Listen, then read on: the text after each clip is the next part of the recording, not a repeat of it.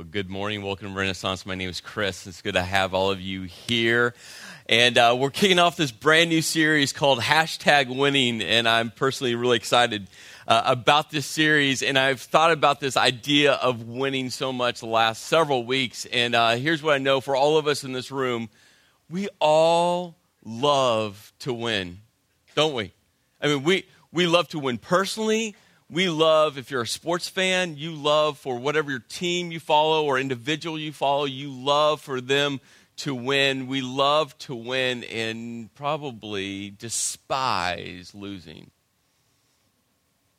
There's 28 seconds left on the game clock. Game 6, Heat versus the Spurs. And I'll be very transparent. I'm a bandwagon NBA fan. I followed, I was a Chicago Bulls fan growing up. Yay, go Bulls, because Michael Jordan. And then Jordan left, and I was like, now what? And then I was a Lakers fan for a while because I loved Shaq and kind of Kobe, but more Shaq than Kobe. And then Shaq left, and then I became a Heat fan. That's me. So my teams usually win. It's great being an NBA fan.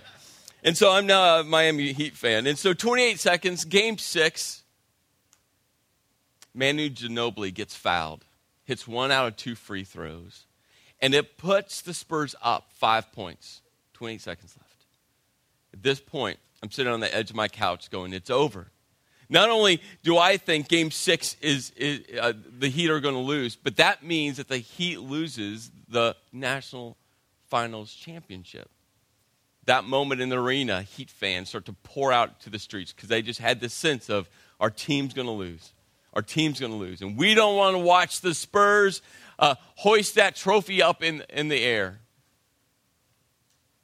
As fans were leaving the arena, LeBron James comes down the court, pulls up, hits a 3, makes it. Now they're only down by 2 points.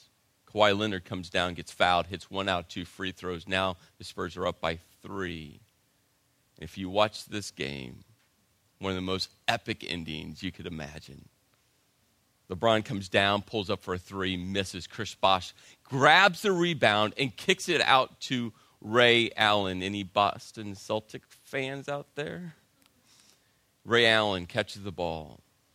And here's what most people don't know. Ray Allen, he spends between 3 to 4 hours before every game shooting hundreds and hundreds of shots. It's what he's done from the very beginning of his career. And so when he catches this ball, it's what he knows what to do. It's in rhythm. It's in sync. He has done this so many times, and he pulls up and he launches this 3-point shot. I remember as I sat on the edge of my couch, literally my hands go up behind my head going, no, yeah. Hits it. The crowd goes wild. Miami sends it into overtime. They win game 6. And in game 7, they become national champions. I think about all those fans that left the arena in game 6, that they wouldn't let back in the arena. How many of those fans one day is going to be sitting with their grandkids? Yeah, I was at that game until 28 seconds left. I was there, but I left. Why? Because who likes losing? If you remember ABC's Wide World of Sports, that famous tagline, the thrill of victory and the, do you feel sad for that ski jumper? Right? Can you imagine that conversation with his grandkids? Yeah, that's me. I was a guy going off sideways. That is now his legacy. Because that's all you can think about when you hear that line, the thrill of victory and the agony of that poor guy going off sideways on a ski jump. Jack Welch, in his book titled Winning, he writes this: I've been asked literally thousands of questions, but most of them come down to this. What does it take to win? I think winning is great. What does it take to win? Here's what I know. We love to win. In our jobs, we love to win. We love to land that deal. We love to sign that person. We love to make that decision that shifts where the company's headed. We love to win in our jobs. We love to win with our families. If you have kids, you want your kids to win. That's not bad. I shared some weeks ago about my daughter's soccer season. She's on this traveling competitive team, and they had a perfect season last year. They didn't win a game. It was awesome. And so me as a dad, I kept on saying to Kiera, and I meant this, but I kept on saying to her, do your best. It's not about winning. Do your best. But I understand. I mean, you want to win, and she wants to win. This fire within her spirit, she wanted to win. I mean, it drove her nuts that they didn't win a game. But I kept on saying to her, just do your best. Lead on the team. Build your team up. Talk on your team. Work on your game. This season is about you getting better and you helping your team get better. But man, I wanted her to win at least one game. She wanted to. So we got to the off season and they had tryouts again for this competitive team. And there's different kind of different teams. You know, there's the A team, B team, C team, and so they went to tryouts again. And you know, we just got the email that she got selected to move up into a higher team. And as a dad, I was proud of her because she's worked for that. As a dad, I'm like, well, maybe they'll win a game. Like, yes. But I want my kids to win. My wife and I were working on a trip. We try to get away together one time a year, just her and I. And we love our family time with our kids, but we try to, and I would say most years we have. And so this last week, we were working on where that week away was going to be, and I found this website. And it's all the historical hotels across America. If you've ever seen this, it's amazing. These old, glorious hotels that they've kind of reconditioned, refurbished to make into hotels. And so I was looking at a couple different places because there's a lot of them on the East Coast. I was looking at some different places, and she came home, and she goes, hey, I found a Groupon. I'm like, a Groupon? Yeah. She goes, for one of these historic hotels. I'm like, no. Really? Yeah. So I get on the computer. She grabs her phone. She actually calls this hotel, and we're kind of going back and forth. And when it all comes down, we lock in the Groupon, and we got this hotel for about 40% off what they were going to charge us. And I'm like, winning? Like, that's great. You know? I was like, yes. Love to win. And in our lives, probably this list could be longer, but these are the top 5 things I put on the list. Achieve success. Earn money. And really, they're all interconnected, right? Most of the time, if not all, when you achieve success, money follows that. Gain power, leverage influence, increase notoriety. And we're just like, man, that's winning. To be honest with you, those aren't bad things. No, it's what you do with those things, how you position those things, what's going on inside your heart. But these aren't bad things. Jack Welch goes on in his book, Winning. He goes, yes, winning is nuanced and complex, not to mention brutally hard, but it also happens to be achievable. You can win, but to do that, you need to know what makes winning happen. And this book offers no easy formulas. There are none. And I read that, and I reread that again. And I think, you know what, Jack, as he was writing to this very specific business leadership audience, he knew exactly what he was talking about. And if you lead in a business context, you understand that. It's difficult. There's no easy answers. And he just sets it up saying, hey, this book offers no easy formulas. You see, if Jesus was writing an introduction, I think Jesus would write something very similar to this. Because you see, Jesus laid out for us kind of this framework for what it means to win, not in business, not in leadership, but to win in life. And Jesus laid out this amazing framework to say, hey, this is what winning looks like. And there's no easy formula. But this is the framework. And so over the next 8 weeks, we're going to be looking at what's called the Beatitudes. And if you've studied the Beatitudes at all, maybe you've read that there's 8 Beatitudes, maybe you've read that there's 9 Beatitudes, and that's kind of a little debate that goes on, whether there's 8 or 9.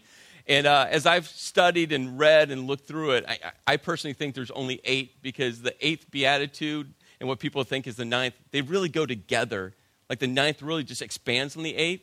And so we're going to look at it as far as 8 Beatitudes, plus we only have 8 weeks. So it fits. And so if you think there's 9, that's great. That's okay. But we're going to look at these 8 Beatitudes. And the word Beatitude literally means this happiness, this contentment in life. And Jesus is going to say, hey, to win in life, to truly find out what this happiness is all about, here's these 8 Beatitudes. This is what winning in life looks like. Now, if you're a Christ follower with us today, a couple things I want to just share with you, challenge you. First of all is this. All 8 of these should be present in your life. It'll be easy. I'm just going to tell you, it's going to be easy to say, I like those 4. The middle 2 I'm not sure about, and the last 2 I hate. I'm just not going to, I don't want to focus on those. I want to focus on the ones I like. And Jesus is going to say, no, all 8 need to be present. And all 8, they're not necessarily intuitive. Not necessarily are you going to be saying, oh, yeah, I've thought about that. And some might be. But I'm sure there's going to be several of them that you're going to find yourself going, I've never thought about it that way. I've never even considered this idea. And you're going to want to pick and choose. I want to pick and choose. And Jesus says, to win at life, here's the 8. Now, if you're not a Christ follower, guess what? You can pick and choose. That's great. You're like, I don't like that one. You can toss it away. But this is what I want to challenge you with.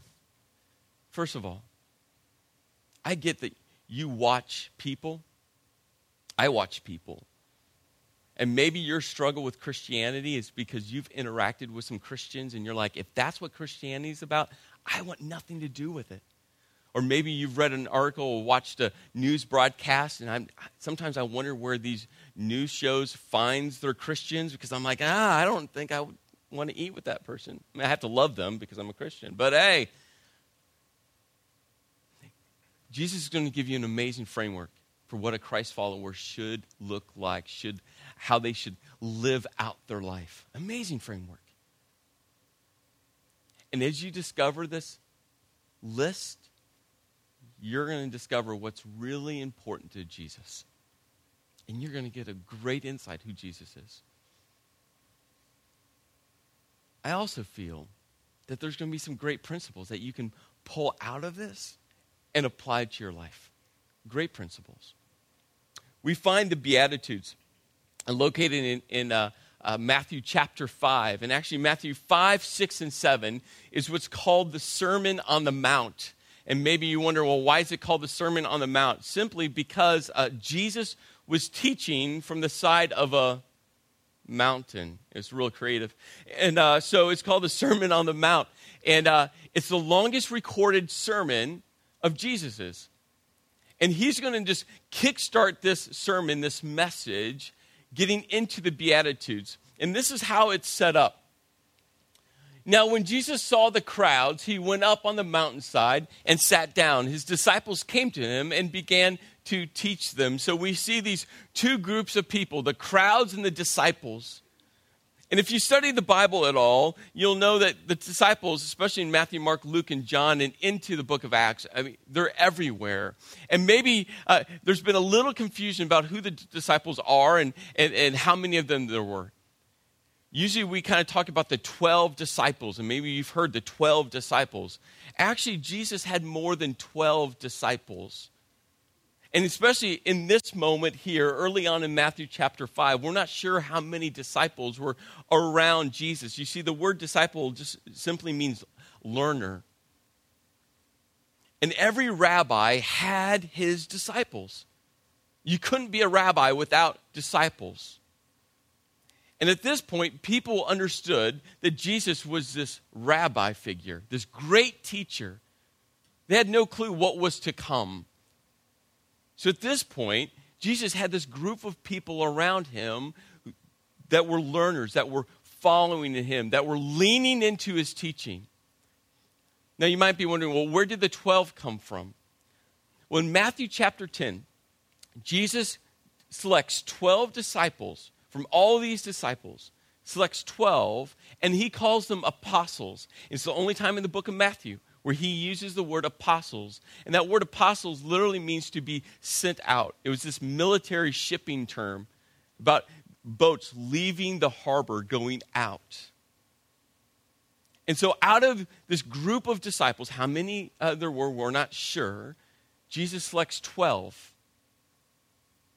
And those become the apostles. But many times in the Gospels, Matthew, Mark, Luke, and John, you'll read about the disciples, and sometimes it means the 12 selected, and sometimes it means this larger group, and you just kind of have to discern your way through, and usually it's pretty easy to understand what Jesus was getting at or what the Bible's talking about. So at this point, this is a larger group of people following Jesus, and then the crowds, a bunch of people that maybe never had heard of Jesus, maybe a group of people that weren't sure about Jesus, maybe a group of people that were just passing by. But what's interesting is the crowds started to sit down, and the disciples were sitting down, and they were leaning into what Jesus had to say. And we go to the very end of the Sermon on the Mount, chapter 7, the last 2 verses, and this is what Matthew records. When Jesus had finished saying these things, meaning this entire Sermon on the Mount, Matthew 5, 6, and 7, the crowds were amazed at his teaching because he taught as one who had authority and not as their teachers of the law. You see, there's something about Jesus' words. No matter what you believe in Jesus, no matter what you think about Jesus, there's something about Jesus' words that just causes you to lean in. And so if you have questions about Jesus, man, just be open, because you're going to get an amazing picture into the heart of who Jesus was and is. So we get to the very first beatitude, and every beatitude starts simply with these words, blessed are. The word blessed literally means this inner contentment and joy that can only be found when your life is right with God. That's what it means. You are blessed when your life is lined up with God. You will receive this inner joy and contentment and peace when your life is lined up with God. So every one of these Beatitudes is going to start with blessed are. So the first one says this, blessed are the poor in spirit, for theirs is the kingdom of heaven. Now the reward is amazing. We'll get to the poor in spirit in a minute, but the reward's amazing. For those who are poor in spirit, theirs is the kingdom of heaven. You will receive the kingdom of heaven. And throughout the Gospels, they use the kingdom of heaven. They also use the kingdom of God. And it's the same thing. So for those who are poor in spirit, they receive the kingdom of heaven. The reward's great. Now, what does it mean to be poor in spirit? Does it mean you can't have wealth? No. Does it mean you can't be successful? No. Does it mean that you have to move to some island and live in a convent somewhere? No. Does it mean you have to walk around with this attitude like, woe is me? You know some people like that? Like that? No, it doesn't mean that. So what does it mean to be poor in spirit? Paul, who wrote a significant number of the books of the New Testament, had this very just authentic, transparent moment. As he was writing this letter to this church located in Philippi, we call it the book of Philippians.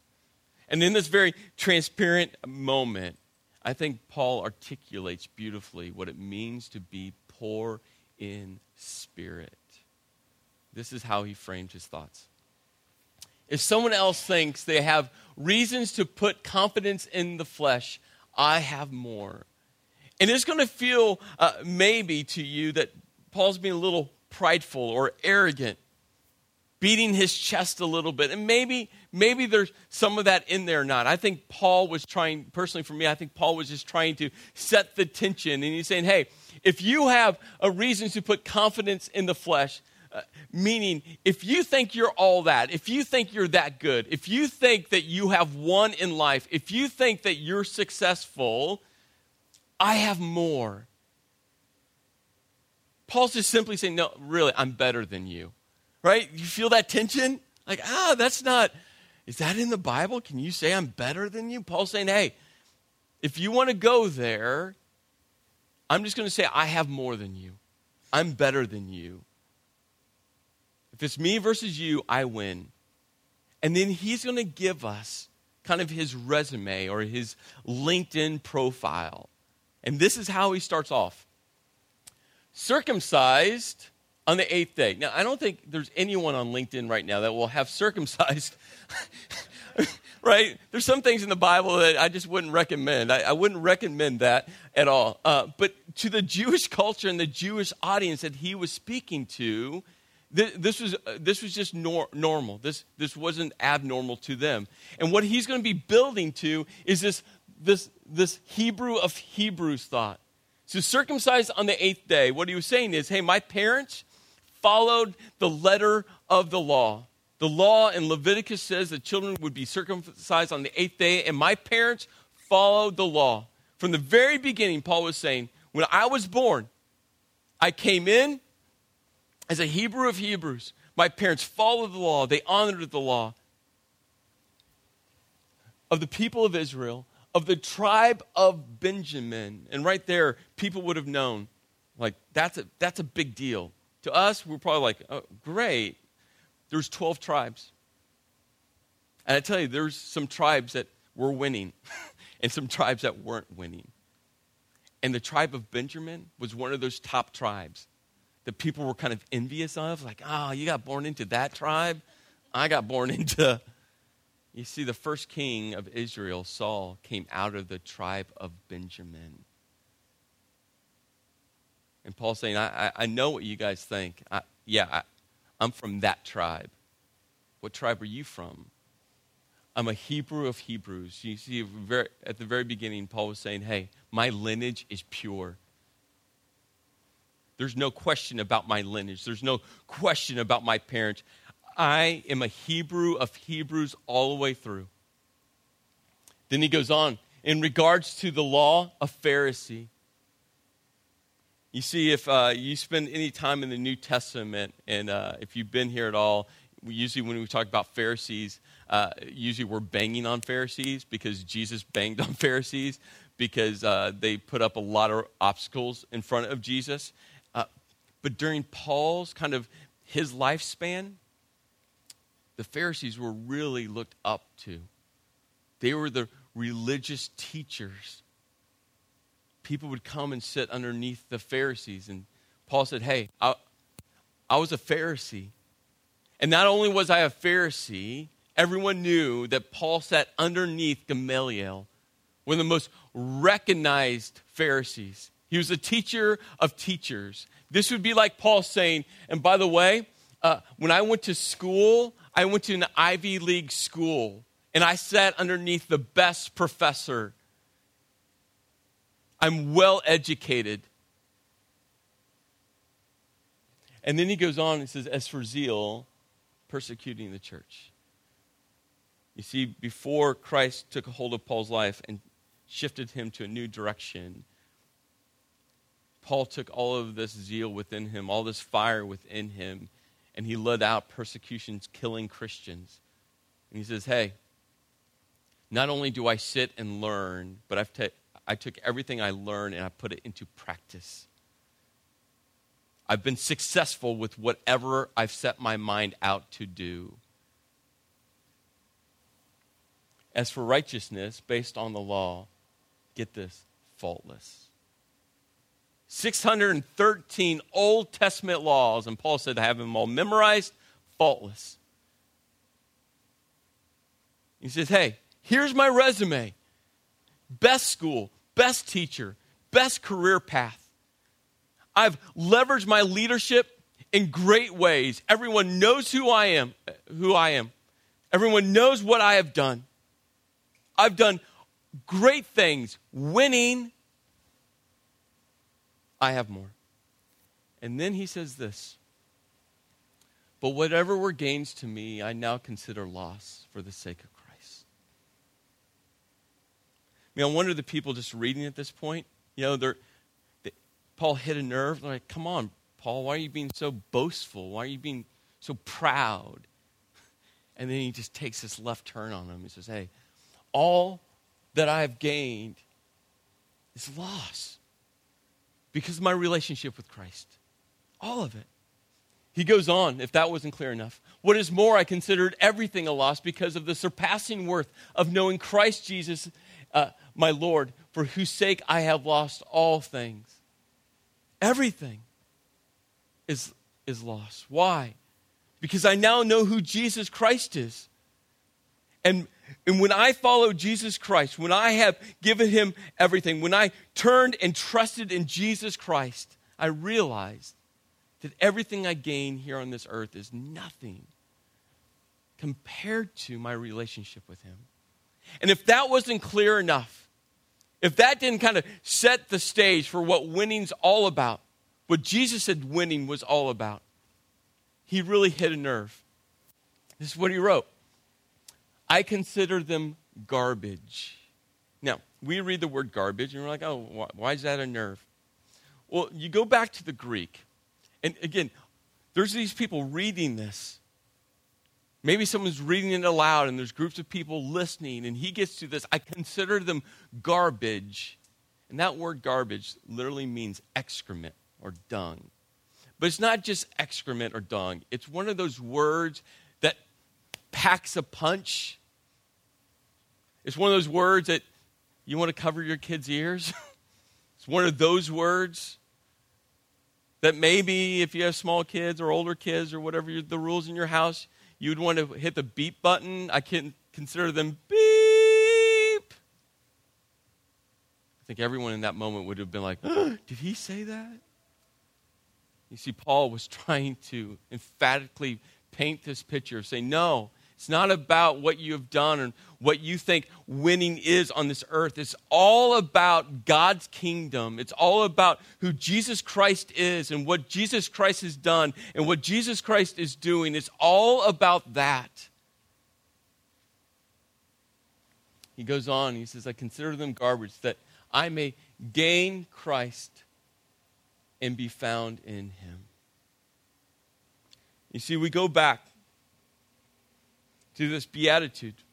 Blessed are the poor in spirit, for theirs is the kingdom of heaven. You see, Paul gets right into it. Being poor in spirit is recognizing. It's recognizing that compared to God, that when God is a focus of your life, that when you start looking at God and realizing who God is and what God has done, I'm not that good. My wisdom compared to God's wisdom. My plans compared to God's plans. My will compared to God's will. My possessions compared to what God thinks are possessions. Like, when we start looking at who God is,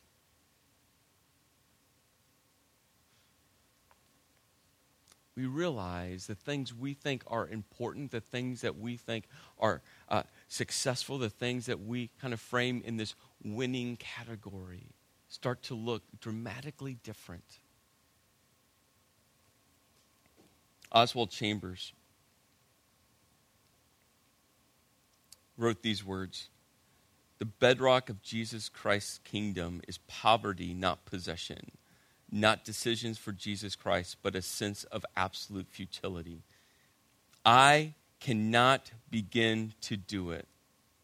Then, says Jesus, blessed are you. That is the entrance, and it takes us a long while to believe we are poor.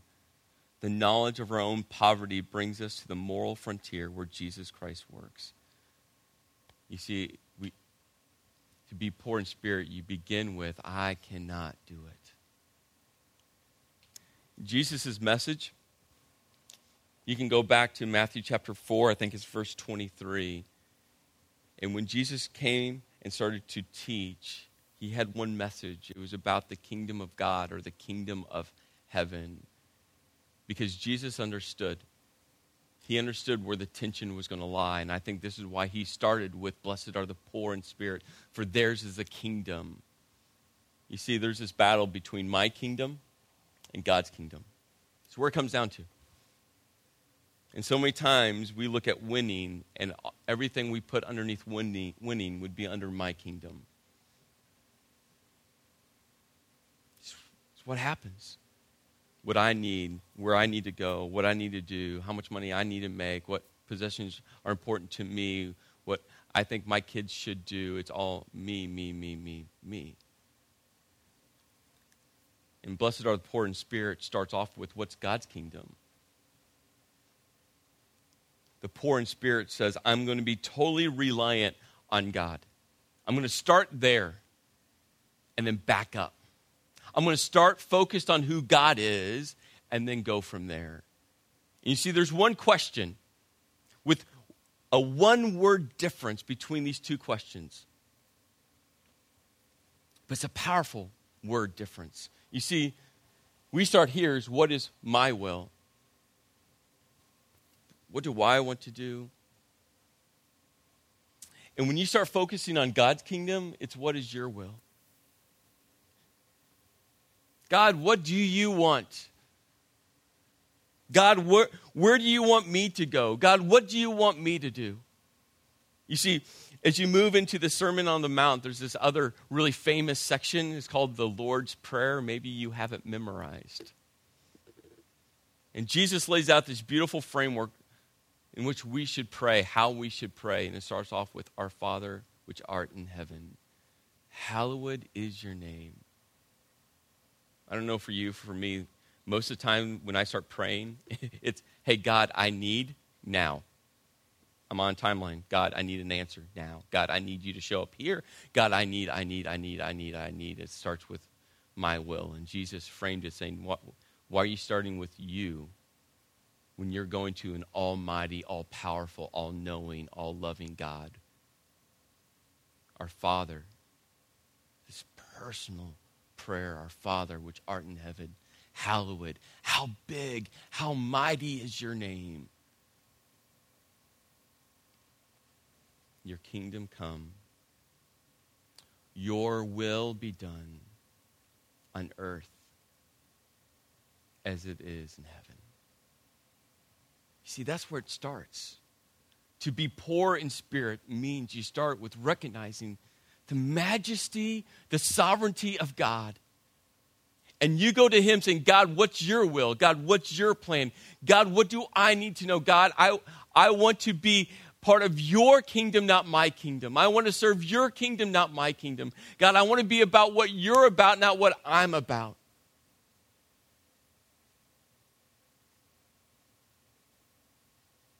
See, God wants to take all of your success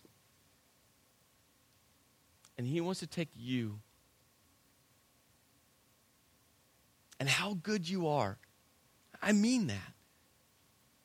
And he wants to take you and leverage how good you are, how creative you are, how smart you are, how great of leaders that you are. And he wants to take you and leverage you for his kingdom, not your kingdom. You see what I love about Paul's story? It's what happened to Paul. Paul was very successful. He was winning here on this earth. He was winning. Hebrew of Hebrews, a Pharisee, zealous, getting stuff done. When it comes to the law, faultless. But when Jesus grabbed a hold of his life, And when Paul realized that compared to an almighty God, he wasn't winning. Compared to an almighty God. When Paul realized this, and he started praying the prayer of, God, your will be done. I want to follow you.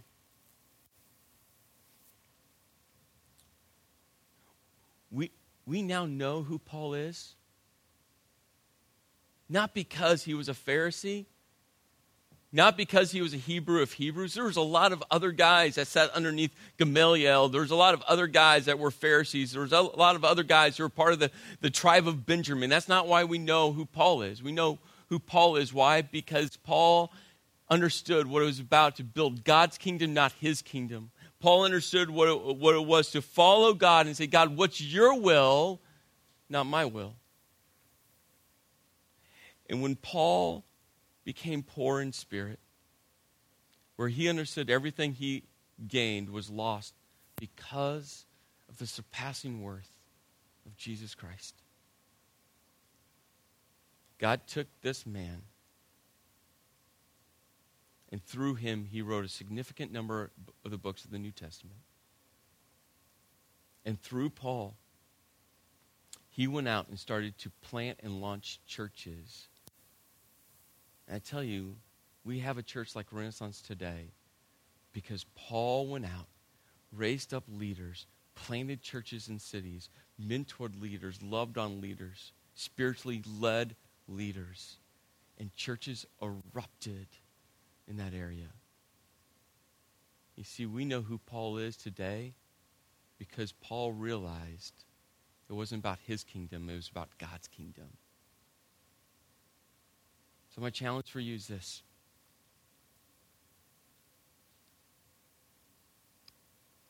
What can God do with the gift set that you possess? However you're winning in life right now. And what if you start praying a simple prayer? Our God, our Father, which art in heaven, hallowed be your name. Your kingdom come, your will be done. On earth, as it is in heaven. You see, when we become poor in spirit, and our focus goes from my kingdom to God's kingdom, so when Jesus said, theirs will be the kingdom of heaven. Because now you're participating in God's kingdom, not your kingdom.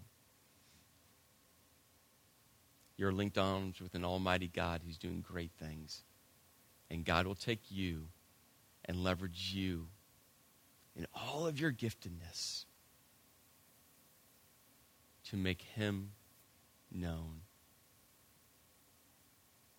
Start praying the prayer. See what God does in your life. Let's pray. Lord, it's a huge challenge. I know it. It's a scary challenge, to be honest with you. It's one of those challenges that feels maybe a little overwhelming.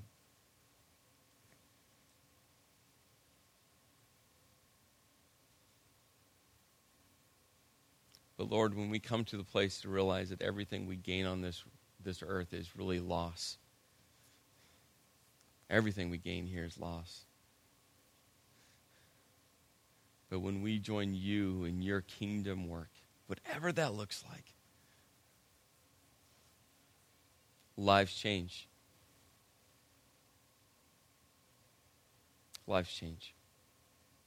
So Lord, I just pray for bold, bold prayers that are committed to doing your will.